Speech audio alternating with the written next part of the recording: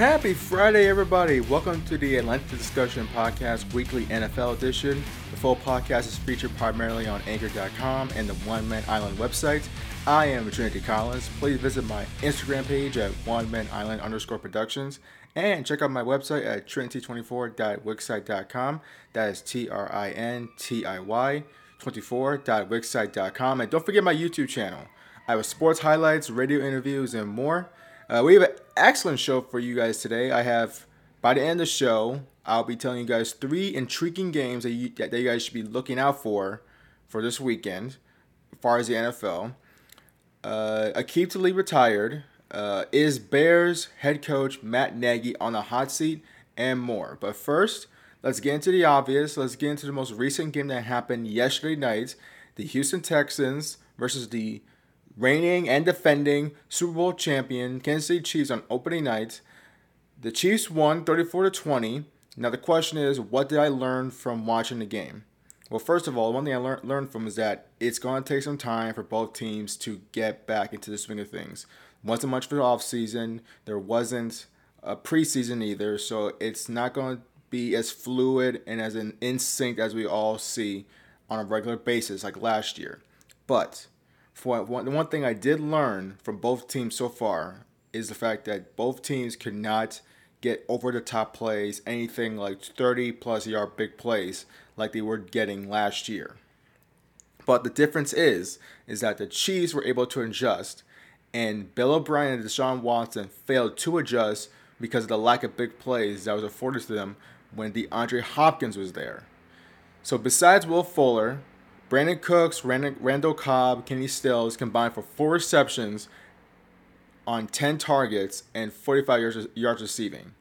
This is the reason why everybody, and literally everybody, including your grandmother, literally went crazy when DeAndre Hopkins was traded for David Johnson and a bag of Doritos. David Johnson did some good things in the first half of yesterday's game. But as the lead increased and they fell behind, he was a non-factor. Watson was running for his life. The offensive line gave up 4 sacks. The Texans looked like a team that needs to clean up a lot of flaws that I feared that they would have, especially on defense. At one point, the time of possession was 10 minutes for the Houston and 24 minutes for the Chiefs. The Chiefs used the lack of big plays to their advantage. They decided to get the ball to Clyde Edwards-Helaire, who had a hell of a game. They decided to at least take what the defense gave them and started to matriculate the ball down the field 5 to 10 yards per pass attempt because Mahomes didn't have a great game. And by the time the fourth quarter hit, it was 31-7, Chiefs leading. And by the way, the Texans couldn't get off the field at some points during the game on third down. And that led up to 4 straight scoring drives. Clyde Edwards-Helaire for the Chiefs, we'll talk about the Chiefs for a second, is going to be a stud. And he was the guy that I was most intrigued to watch heading into this game. Because Mahomes did not lap the board yesterday. But Helaire, 25 carries, 138 yards, and a rushing touchdown. 5.5 yards per carry. Excellent debut. Very eerily similar to Kareem Hunt's debut against New England on the Patriots opening night, I think it was 2017. So once again, Andy Reid and Mahomes, they done it again. They found another stud talent on the offensive side of the ball to at least take the place of Damian Williams as he opted out this year. So now you have another solid dynamic running back, and who knows, he could replace Damian Williams as a new featured back in the years to come. Now, I know Andy Reid likes running the football. I think because of Helaire's performance yesterday, you're going to see him start using more of a running game this year. Because last year, I think they had like slightly above 1,000 yards, maybe less than 1,000 yards in total rushing between Damian Williams, LaShawn McCoy, and maybe a third running back. But now, and we all know why, because Kareem Hunt was their featured back, and he was like the most dynamic and threatening running back out of the backfield compared to anyone. But once he left, that whole running game and all that aspect of their offense took a hit. Now they have Helaire at LSU, and he's going to be a big factor, I think, for the rest of the season. Now, Mahomes was okay, But look, this is the difference between a team that makes adjustments when their bread and butter isn't there. The Chiefs, the Chiefs, like the Texans, once again, could not stretch the field. A lot of them was coverage sacks, or at least they're forcing checkdowns and underneath throws. But the one thing that Andy Reid, and this is the reason why he's one of the best head coaches in the game over the last, I don't know, what do you say, 20 years. Him and Mahomes sat down maybe in the second quarter and especially at halftime. It looked like, okay, we cannot. Tyreek Hill is not getting open down the field.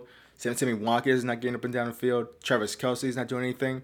Let's just run the football and let's just, hey, if it's not there, you have Demarcus Robinson underneath, you have Hilaire underneath, and you're probably going to get Tyreek Hill underneath. So hit those guys and we'll just slowly and methodically go down the field and eventually we'll find a ways into the end zone. So that's my takeaway from the game. Chiefs 34, Texans 20.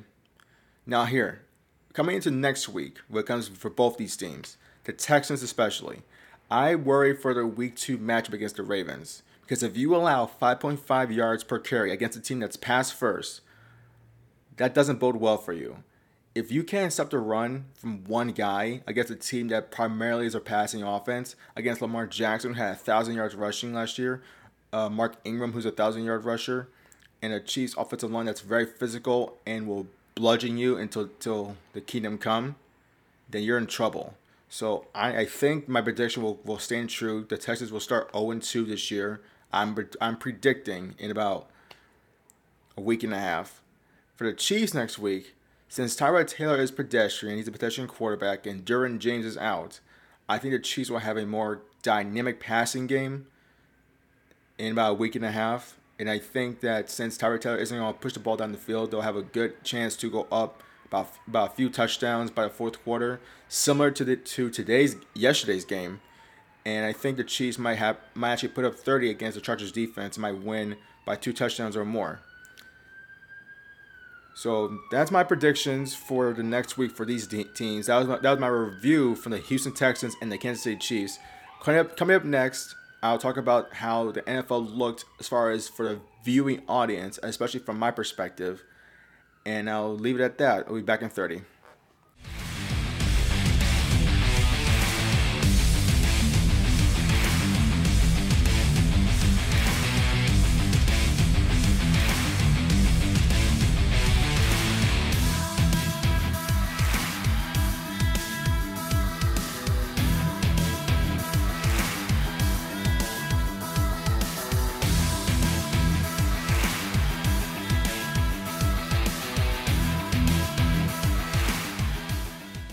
All right, so as we all know that the NFL is back, but they're not back exactly how we all have known over the past 100 years of football. The fans are limited to 16,000, which is probably the amount of people that were there for the first NFL game in general. The reporters were not on the sidelines. They were asked to stay in the stands and report from there. You saw pretty much all the coaches were masked. Andy Reid was wearing a face guard that got fogged up so much that I wasn't even sure he could read his own playbook. Other than that, like first of all, the Kansas City Chiefs fans are childish as heck, and I don't mean that as disrespectful. I mean that as silliness. Like they had cutouts of some celebrities. They had The Rock from his 2003 Hollywood Rock days in the WWE. He had Marilyn Monroe in her prime. They had Jim Carrey when he was doing the Elf. I think they had Where's Waldo out there at one point. I mean, if that's what we're going to see from every NFL stadium when the fans come back, I'm okay with that. I mean, it could cause a lot of laughs. You know, you get to see some celebrities, some memes, and some other stuff. So it's very cool to see that the fans are having fun, and they're very childish, you know, sometimes. But hey, it got me a little chuckle. It's really, really, really cool. Other than that, okay, I don't know if the Chiefs fans were that loud at the beginning of the game, or the NFL actually pumped in crowd noise, because when the first, let's say the first 2 drives, I won't use that. The first 2 drives, it sounded like there was more than 30,000 to 40,000 fans in the stadium. That's how loud it was from my perspective. And I was shocked because I was like, is the Chiefs Kingdom that loud? If it's that loud coming off the TV on like with 16,000 people, then it must be insanely difficult to at least call a play with a full house, like 70,000 fans in the stadium. I mean, and they were scattered too. It wasn't like they were in one area causing all this wreckage. They were scattered around throughout the entire 2 layers of the entire stadium. The production looked fine. Once again, the reporters were in the stands. It felt like a game where like when a team blows out their competition and the fans are still in the stadium, but they're actually heading to the parking lot because their team just got blown out. That's what it looked like. And honestly, the production was not fine. Sorry, I'll take that back. The production was fine. I wasn't, thrown off about it. It looked like a regular NFL game that I've seen over the last 10 years that I've been watching the NFL. I enjoyed it. It felt like there were a lot of people in the stands. The announcers did great. The players did fine since this is their first like real NFL action since March. Sorry, since February for at least both of those teams. And look, it's going to improve. I mean, look, I think the NFL will get it right as the year go on. Now the question is, will we have a spike in COVID cases for the NFL? That's one of the things that's been a worry for almost everybody who's played in the NFL. Because unlike the NBA, there's no bubble. So everybody's going to be traveling from cross country, going from Houston to Kansas, from LA to New York, from Dallas to Washington. It's going to be a crazy time to figure out if COVID cases spike. But if they don't, it's going to be... I'm enjoying what I see from the NFL from game 1. I think it's going to do the same thing from week 2. The production was great. They had a new graphic on the field, which is awesome. Which means that I don't know who, I think it was CBS that had the NFL Super Bowl this past year. So you'll get their graphic for week 1 in CBS 1 o'clock game. And the NFL production for the stadium was excellent again. And I had no problems. All right, so let's go into some news for the Bears head coach Matt Nagy. And cause I saw an article on the USA Today Sports edition of their website, and they listed 5 head coaches, including Nagy, that are on the hot seat. Matt Patricia, who I agree with, he has 9 victories in 2 years. Doug Marrone, who only has 2 non-losing seasons in his 7 seasons as a head coach in the NFL. Adam Gase, who doesn't get along with his own players and his own coaches, and Dan Quinn, who hasn't been right since the Super Bowl 51 and when he blew the lead. But included in that group was Matt Nagy, a coach who has a 20-12 record as a head coach, a division title, made Mitchell Trubisky look presentable, and has only 2 seasons under his belt. Which boggles my mind because he won the division his first season with Mitchell Trubisky. He needs a better quality quarterback. And what is with these teams that after, especially their GMs or presidents, after they make the playoffs and have a down year, they're going to put their coach on a hot seat. Look, you guys forget that Andy Reid took him 20 years to get his first championship. Not every coach is going to be successful like this immediately out of the gate. You have your outliers, but you also have you guys who struggles. It's not Nagy's fault that the GM whiffed on the QB. It's not Nagy's fault that Trubisky makes the wrong reads and the wrong decisions when he clearly, Matt Nagy clearly draws it up for him to make easy completions. Matt Nagy comes from the Andy Reid tree. He can coach. Here's an example of a coach. And I'm only talking about a situation. I'm not talking about what they know.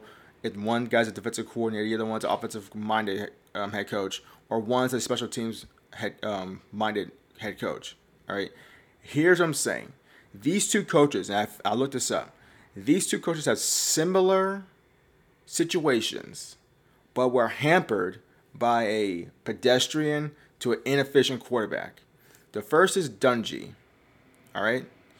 He had top 10 defense for every single year that was there. He helped bring some competitiveness to a franchise that didn't have it for at least 5 years. It's his first time as a head coach, and And the only reason why he was fired because there's a struggling QB based on talent, not because he wasn't good at his job, because the QB was terrible at his job, and the offense struggled. Dungy had Trent Dilfer, who we all agree is a terrible, one of the worst QBs to ever win a Super Bowl, and one of the most, I think, one of the most bottom third QBs of all time. Sean King is pedestrian and inefficient. Matt Nagy has Mitchell Trubisky, who's inefficient also, and Nick Foles, who can't stay healthy for an entire season and only worked in Philadelphia. This is who you have Matt to work with. He's not a miracle worker. He only do so much. There's a reason why Andy Reid got rid of Alex Smith and brought in Patrick Mahomes. There's a reason. Because you can win some games with Mitchell Trubisky and Nick Foles, but at the end of the day, you need Mahomes, a guy that can rip it and expand your playbook. You need a multi-talented gamer like Deshaun Watson who can do Houdini-like plays that are not there, that can definitely get you guys in position to score some points.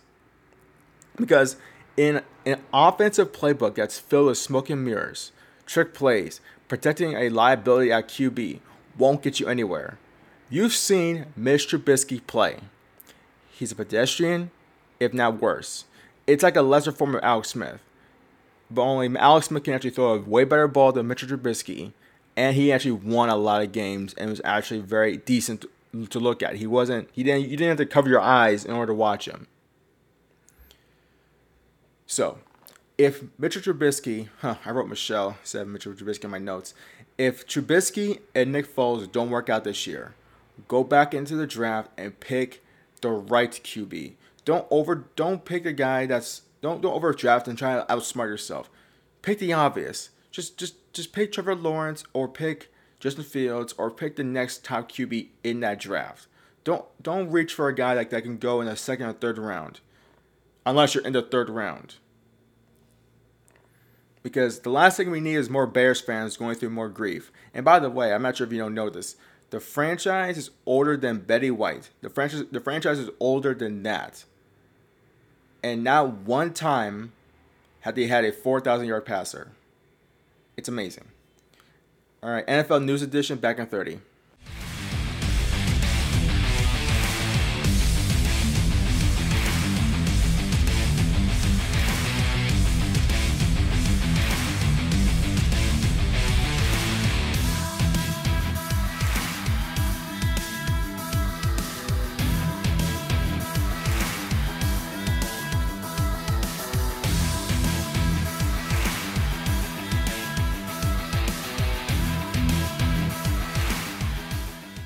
Leonard Fournette threw huge amounts of shade to his high school, college, and former pro quarterbacks by saying that this is the first time that he's really had a quarterback as he signs with the Tampa Bay Buccaneers, who have Tom Brady as their quarterback. Now, to his credit, dating back to his college days at LSU, his quarterbacks were Anthony Jennings, Brandon Harris, Blake Bortles, Nick Foles, and Gardner Minshew. All but one is actually a respectable starter in the NFL right now. So to say they're joining a Tom Brady-led Buccaneers as an improvement is saying the very least. But Leonard Fournette helps the Buccaneers a great deal. The only issue with this is that Fournette doesn't really catch the ball out of the backfield. And like Marshawn McCoy does, and to a lesser degree, Ronald Jones does. I think he'll have a big impact in the game this week against the Saints. And I'm not sure if he'll play or not because I think they might hold him off this week because he's still trying to get familiar with the playbook. But he'll be valuable during December and January if they have to travel to frigid temperatures like Green Bay, a rain-filled climate like Seattle, and the Eagles, very cold climate. So I think he'll be used in that situation. But once you get to December and January, when you really need a run game, I think you'll see Leonard Fournette take advantage in that situation. Right now, Tom Brady has a lot to go for him right now.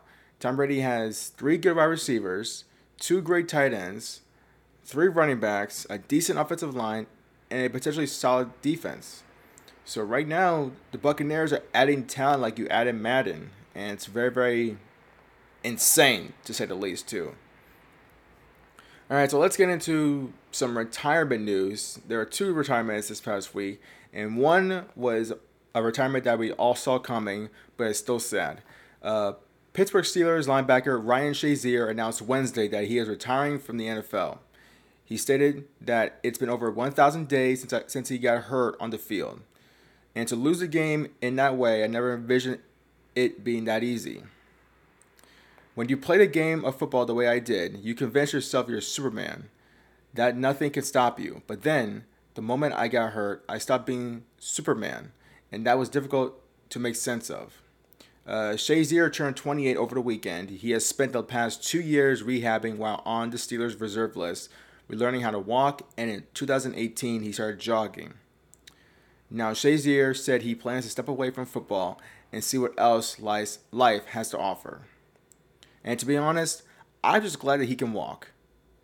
I'm just glad that he can do the average, everyday things that a person can do without a spinal cord injury. Because seeing that spinal cord injury, my jaw immediately hit the floor, and I was scared that he was going to be paralyzed from the waist down for the rest of his life, if not worse. So the fact that there's news of him feeling every part of his extremities, and the fact that he was starting to walk and starting to run again, really, really warmed my heart and officially made me think that, okay, Shazier, retire right now. I know you didn't make it big in the NFL, but look, your health is your first concern. And look, now he can have a normal life, and I'm super happy for him. And again, you never want to see someone live a life physically less than their original selves. It breaks your heart. And seeing him smile, he's taking the next step in life is very fantastic. And it makes you wonder, really, what could have been. Because Shazier was a stud at linebacker. And I believe that he was a captain, and not only that, he was the heart and soul of that defense. He was a captain. He was a guy that got everybody in the position. He was a part of a great front seven, and he was like the Ray Lewis of that defense. That's how important he was in that defense. He was the Rock. He was the Luke Kuechly, the Ray Lewis. He was that guy, and when he got hurt, you knew the Steelers were going to take a step back. And then when more news happened about Shazier, you're hoping that he can just go back to doing everyday things. And he was set up to have a terrific career as a linebacker and as a Steeler. But once again, he's doing everything. He was doing everyday activities, which is great to see. And I wish nothing for the best for him in his future endeavors. NFL news back in 30.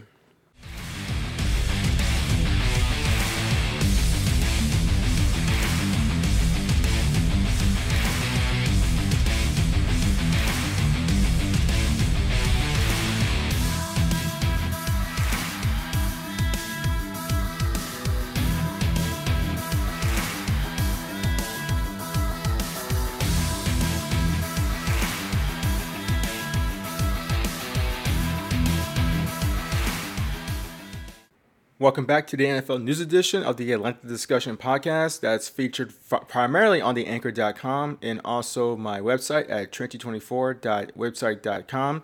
That's TRINTIY 24.wixsite.com. Our next news story is another retirement. Aqib Talib, Wednesday, former champion quarterback, announced his retirement. The former first-round pick has spent 12 seasons in the NFL, played for the Buccaneers, Rams, Broncos, and the Patriots. And I think he also has the most interceptions returned for touchdowns in the NFL all time. He played in 2 Super Bowls, one with the Broncos where he was a part of the no-fly zone in 2015, and his most recent appearance in 2018 with the LA Rams.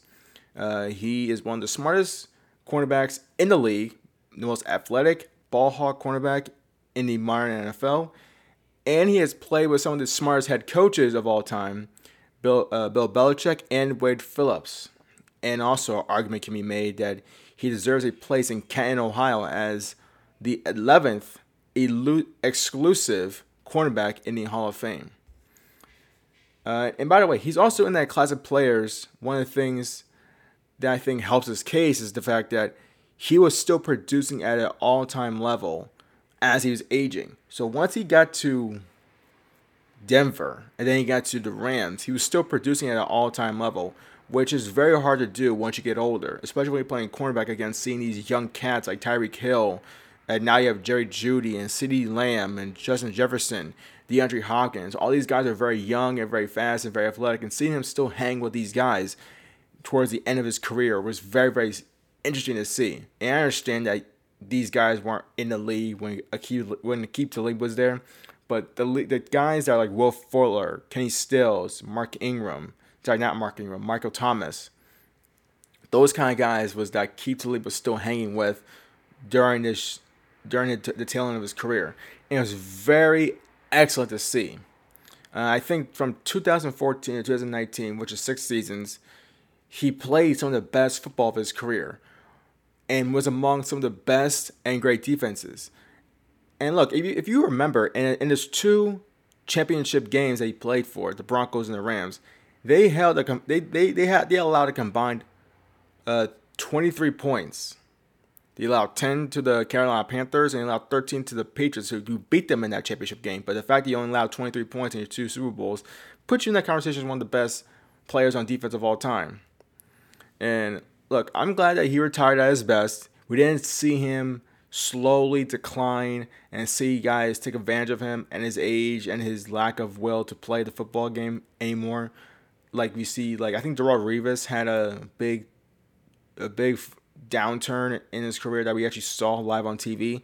So the fact that the last time we saw him, he was playing at a high level is a great memory to have. It won't be tainted from bad play. He also has a new podcast out. He's enjoying life right now in Texas with his family, and I hope to see him in Canton in about 5 to 10 years as the 11th cornerback in the Hall of Fame, or maybe the 12th. I mean, I think Lester Hayes is still waiting to get in, so hopefully one day Aqib Talib will be in the Hall of Fame. All right, so let's get into some Packer news. The Packers face Minnesota Vikings on opening day. Aaron Rodgers believes his team isn't getting the deserved share of attention, creating an opportunity for him that he relishes in. He stated that, "I think the beauty is there's a lot of conversation about other teams, whether it's Tom Brady in Tampa or the teams that were really solid last year. New Orleans, San Francisco, Seattle, Philadelphia, and Dallas with Mike McCarthy and what they've done with their roster. I like where they're at as far as a kind of flying under the radar, even though we went 13-3 last year.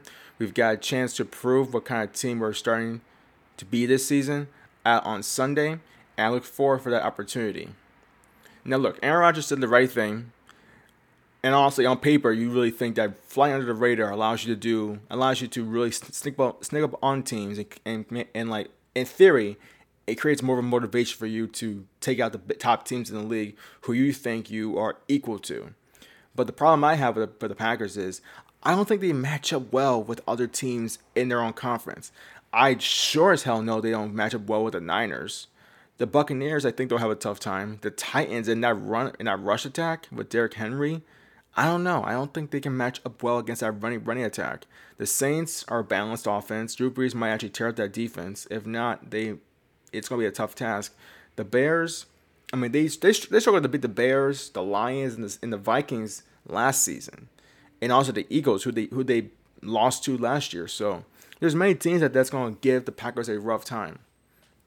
And the reason why I think that is the Packers didn't get any better in the offseason. Their first three draft picks, the first round draft pick, Jordan Love, is a third string.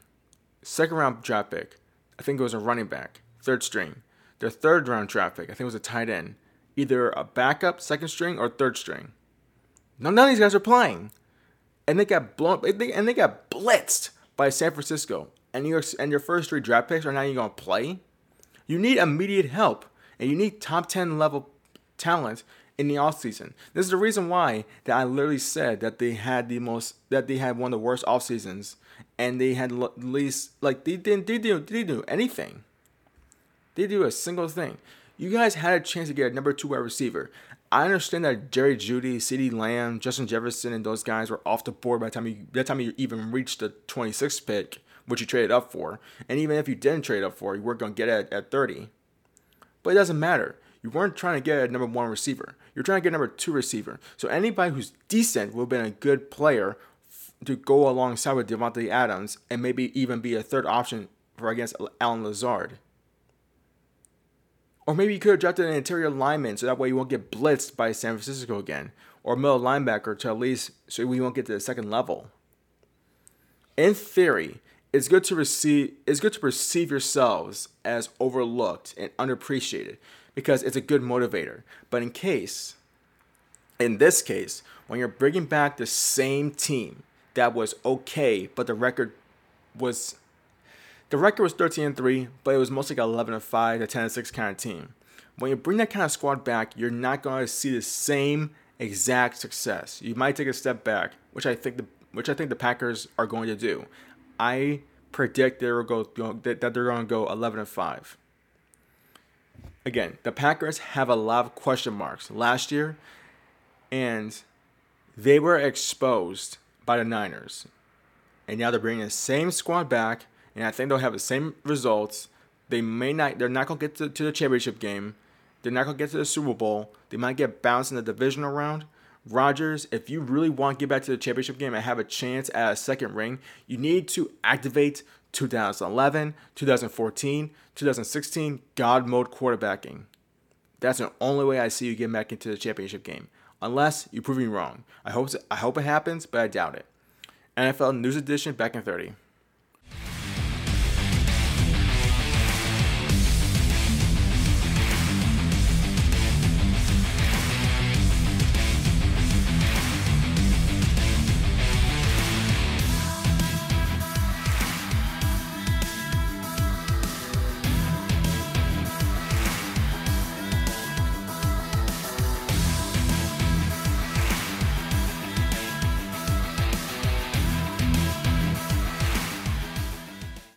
All right, so here's some quick news. Jalen Ramsey, the loudmouth from Florida State University and who was among the one-shot wonders of the 2017 Jacksonville Jaguars, he is now agreed to a 5-year extension with the Los Angeles Rams, the team announced this past week. The deal is worth $105 million, including $71.2 million in guarantees at signing. Ramsey jumps from 31st to 1st in highest annual salary, landing at massive deal first contract following his rookie deal, which is set to pay him $13.7 million in its final year of 2020. The Rams were over the cap by a little over $600,000 at the time of the deal was announced, per over the cap with $36 million in dead money, which does beg the question of paying all this money while you have dead cap money is also very intriguing, but I'm going to leave it at that. So even so, it's money still well spent on a player who just 2 seasons ago posted a coverage grade above 91 per Pro Football Focus and was named an All-Pro in the same campaign. Ramsey's 10 interceptions and 49 passes defended in his career have helped him reach the Pro Bowl in each of his last 3 seasons. So he is now staying there long-term with Aaron Donald on a defense that needs a lot of help, for a team that needs a lot of help. And once again, congratulations to another guy who got a lot of money. And hopefully he has a very excellent season. And hopefully the Rams actually have a decent season and actually maybe gets back to the playoffs. I have them going at 8-8. That could also change, but hopefully they have a better season than that. All right, so let's get into the remaining news stories I have from the NFL this past week. This one is Cleveland Browns territory, primarily your favorite guy, Baker Mayfield, because the answer is year 3 looking to make the big strides that should have been made in 2019. Mayfield said this via the Cleveland Plain Dealer. He is out to prove I'm much better than what I've shown in the 2 years prior. In the 2019 season, the offseason, hyped with a lot of praise and a lot of expectations, the Browns and Mayfield did not live up to that hype, going 6-10. In 2020, the quarterback is seeking to build a booklet of isn't seeking to build a booklet of excuses in case things go awry. Not even the fact that he's moving into his 3rd offense in 3 seasons. So the Browns kick off their campaign against the reigning AFC North champion Baltimore Ravens on Sunday. Mayfield said, "We know what we have to do. We've installed everything. We're putting together a good game plan, and we'll have to be ready to roll. Everybody just has to go out there and execute it. It's not about what's happening. It's not about the adversity. It's about how you can handle those things. That's just our motto." I think the 2020 Browns will enter this season more focused, quiet, humble, and well-tuned. You saw a poorly run team under Freddie Kitchens last year, a man that has never coached an NFL game or has never coached in general as a head coach any level ever. Not in high school, not in college, and certainly not in the NFL. And you know that the Browns weren't well run throughout the duration of the season. So, it's important for them to give the Ravens a near scare this weekend. I don't expect them to beat them. I expect them to at least give them a run for their money. So if they give them a tough go at it this weekend, it's going to really open some heads and open some eyes, and maybe this Browns team can actually make some noise in the AFC and in the NFL. And the way they can do this is this. They need to run the ball. One of the things that Kevin Stefanski did really, really well with the Vikings under Kirk Cousins is the fact that he used Dalvin Cook and I think the other guy named Madison, the two running backs in Minnesota. Used a lot of running game and used play action, and it really helped Kirk Cousins and allowed him and the Vikings to get to the playoffs and win a playoff game. So Baker Mayfield is not that is not that far from Kirk Cousins as far as the talent level. So run the football with Nick Chubb, run the football with Kareem Hunt, use solid play action passing, taking the top off the defense using Odell Beckham Jr., and use your tight ends and Jarvis Landry for intermediate routes. This team has the potential. Once again, it's the potential for this team to actually make some noise. And I think they can do it. And I have a good feeling about this season, much more than I did have last season. I think this could be the year that the Browns could actually have a winning record and make the playoffs. But it all depends on how they play against the Baltimore Ravens this weekend. If they get romped, get destroyed 45-0, then I think the Browns need to look in a different direction. But if they lose 24-18, which is what I predict the score will be this weekend, then I think the Browns could have a lot of things to look forward to this season. Again, it all depends on how you play the top teams in your conference and in the NFL. All right, so I'm going to get into my final story for this podcast, the intriguing games. I have 3 of them. That's going up next. Back in 30, NFL News Edition.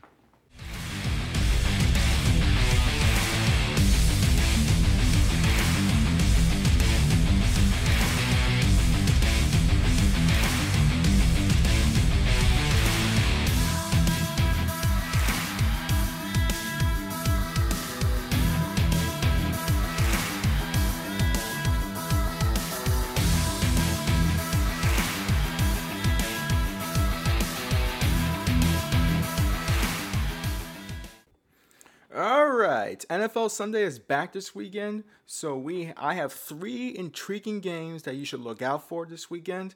And the first one is the Browns at the Ravens. Lamar Jackson's in year 3. Will we see more of an aggressive passing attack? Will it be more of a balanced offense, or will it be the same as last year? Those are the questions. For the Browns, Kevin Stefanski is in his first year as a head coach. So let's see how he fares against a 12-year veteran head coach, John Harbaugh, and a more complete team in the Baltimore Ravens. I'm going with the Ravens to win at home, 24-18. Week 1 should be a rough for both teams, but I think the Browns will be better than last year. But the Ravens are vastly superior. The Browns will have a late touchdown with a 2-point conversion to make the score closer than it is. So Ravens 24, Browns 18. Buccaneers at the Saints. Buccaneers added Tom Brady, so they are automatically a playoff contender. But in week 1, I think the team that is more well-defined and has a stronger chemistry in Sean Payton and Drew Brees is the reason why I'm going with the Saints to win this game. This should be the game of the week. 31-28 victory for the Saints. It's going to be a back-and-forth affair towards the downstretch of the game. I think Drew gets the ball at the end of the game, drives down for the game-winning field goal, and the home victory. Saints 31, Buccaneers 28. And the Cowboys at the Rams in prime time in the opening of SoFi Stadium in Los Angeles. It's Mike McCarthy's first game since 2018. The Cowboys have added another wide receiver in the draft and have a loaded offense. There's a lot of pressure for this team to win right now. For the Rams, they have a lot of questions to answer. Offensive line, defensive players besides Aaron Donald and Jalen Ramsey? And can Sean McVay adjust his play calling so that way this offense could get rolling on a consistent basis? I'm picking the Cowboys to win 28-20. I think their offensive talent from the passing game to the running game will overpower the suspect Rams defense.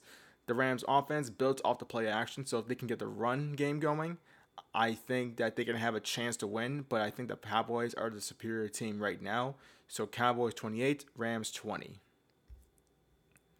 Thank you for listening to the Atlantic Discussion Podcast NFL News Edition.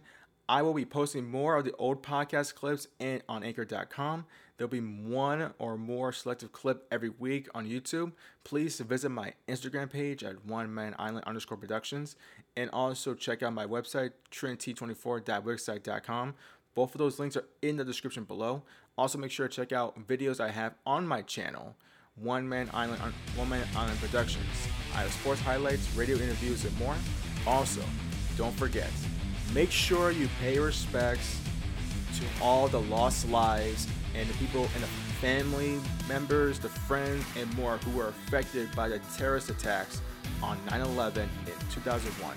We shall not forget that devastating day nearly 20 years ago. I am Trinity Collins. Stay safe, wear your mask, and I'll see you guys in the future.